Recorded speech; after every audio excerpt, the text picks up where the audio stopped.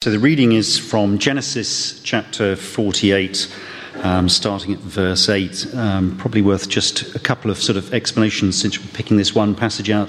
Israel here is obviously Jacob. That's the way he's being referred to here. The other thing to be aware of is that in Jewish culture, blessing with the right hand was regarded as a better blessing than the left. And you'll see why that's worth noting when we come to it.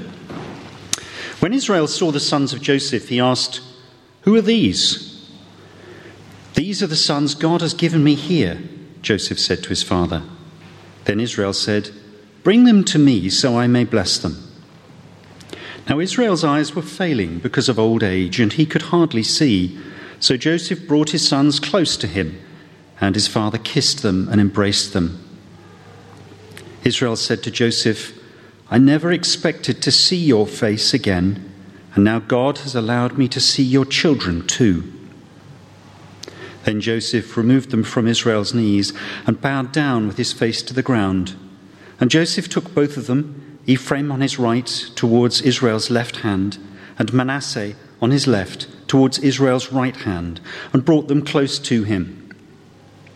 But Israel reached out his right hand and put it on Ephraim's head, though he was the younger, and crossing his arms, he put his left hand on Manasseh's head, even though Manasseh was the firstborn. Then he blessed Joseph and said, "May the God before whom my fathers Abraham and Isaac walked, the God who has been my shepherd all my life to this day, the angel who has delivered me from all harm, may he bless these boys. May they be called by my name and the names of my fathers, Abraham and Isaac, and may they increase greatly upon the earth." Thanks be to God.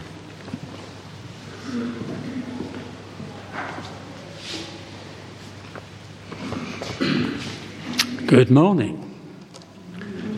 Perhaps a little more, just as a gentle reminder.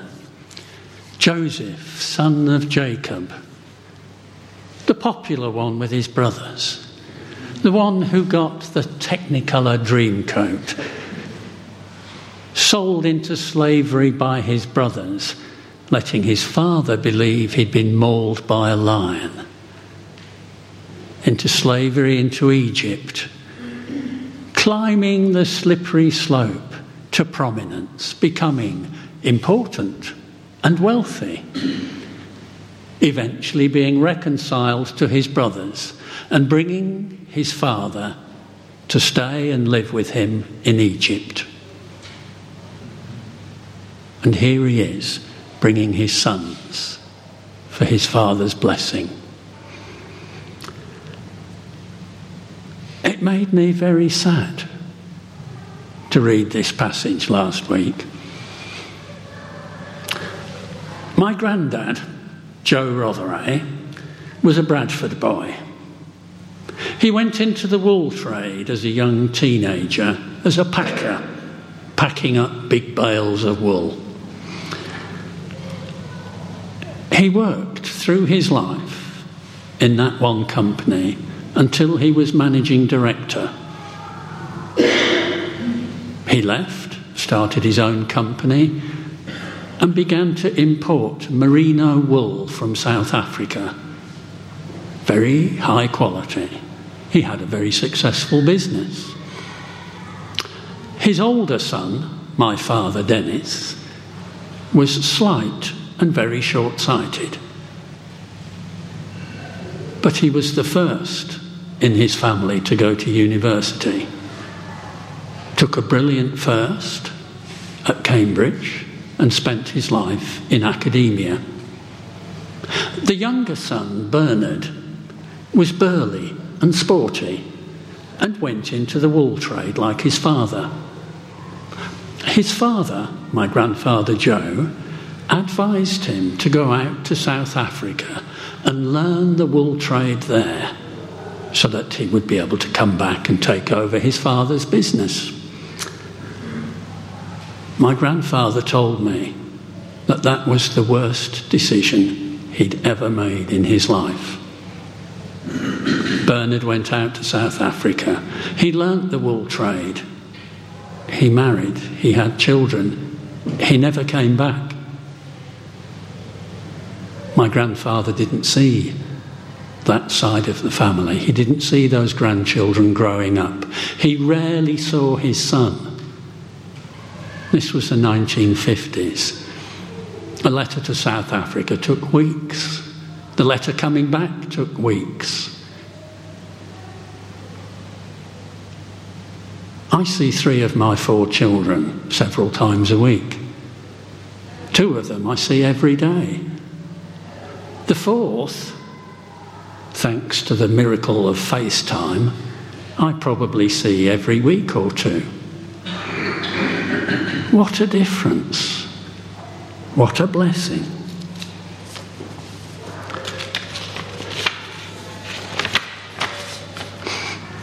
So you can understand, when I read this chapter in Genesis, I could relate to the sadness. But Jacob, you know, had thought his son Joseph, his favourite son, he'd thought him lost and dead. It says there, I thought never to set eyes on you again. And now, here you are, at grandsons too. But he got only a brief opportunity in his old age with his eyesight failing. Look at what he missed all the years before. When our children were small, they didn't see all that much of the grandparents. My parents were nearly 300 miles away up in Hull. Chris's parents were probably 10 years older and didn't travel that often. But some of you will know that the patch of land next to our house on the corner in Handcross used to be an allotment gardens. And George Jenner kept an allotment there. An elderly man, wonderful gardener, great Sussex countryman. He was there every day. And when the kids could see him there, they were off running across our garden over to the allotment. They had a grandfather right there every day. Some of you will remember Rex Norris arriving here with pockets full of sweets in the days when sweets weren't frowned upon for small children.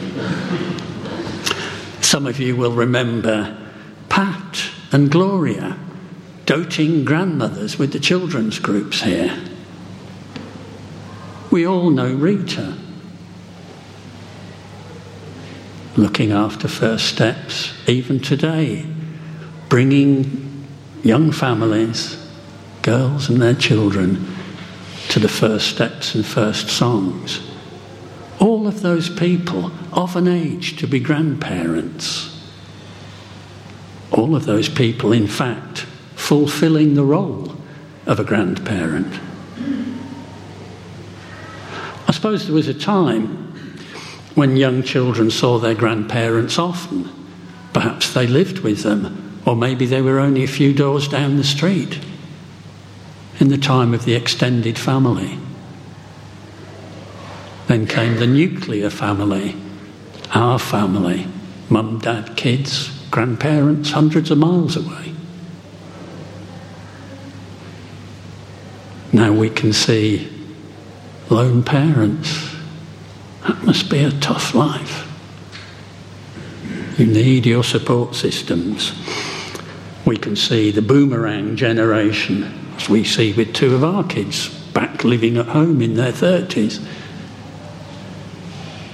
It's a struggle. And, you know, I think too often we're losing touch between the generations. Families are under pressure, I think, as never before. What are your chances of getting a mortgage on one salary? Not good. So we're busy. We're horrendously busy. Just look around. Let's just try something. If you are on the cleaning rota or the flower rota or the coffee rota or the sidesman's rota, stand up. Have a look around. If you are 60 or over, sit down.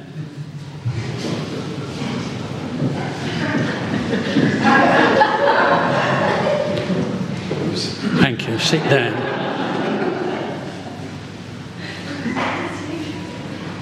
We should be thanking those people who remain standing. They're the people who are finding time for the church when they've got a desperately busy life already. So we can see who has the time and the opportunity. Retirement age is going up, isn't it, all the time? Going to be fewer and fewer pensioners not whizzing out to work. But I've seen some great news. I trawled through. I remembered seeing these, and I found an article about nursery school children making regular visits to the residential care home next door. There they were, singing nursery rhymes and dancing. Half of them were under 3, the other half were over 90. But what a wonderful intergenerational reaction. It was great for all of them. And I see pensioners who visit primary schools. They read to the kids, they sit and listen to them read. They tell them how it was when they were 3 or 4 or 5, all those 60 or 70 years ago. It's an education for everyone, and it's a joy. Our children seeing George every day was a blessing for them. It was a blessing for him, and it was a blessing for us. There weren't any losers. The losers are my granddad, Bernard, who lived their lives so separated. We're not meant to live like that. You know, this notion of an ageist apartheid is very unhealthy. So, if you are older, don't write off your chances of being involved with young children. Grandchildren are a blessing. Here we got Proverbs 17. Grandchildren are the crowning glory of the aged,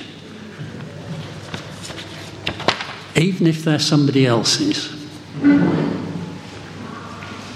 Grandparents can be a blessing in a busy, busy world. And they can be a blessing whilst being blessed themselves. We have our older granddaughter Kaylee 2 days a week, and then once overnight. It's great. I wouldn't give it up for the world. And everybody wins.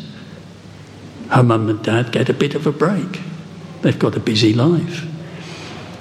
We get an absolutely delightful child most of the time. And she gets a freedom. Saw a little thing recently on Facebook. It's hot. Shall we ask Mum if we can have some ice cream? And if she says no, we can ask Dad. And if he says no, we can ask Granny. And if Granny never says no. You get a freedom as a grandparent you never had as a parent. But it's a freedom that everybody loves. So, take the opportunity. Be a grandparent. Take the opportunity.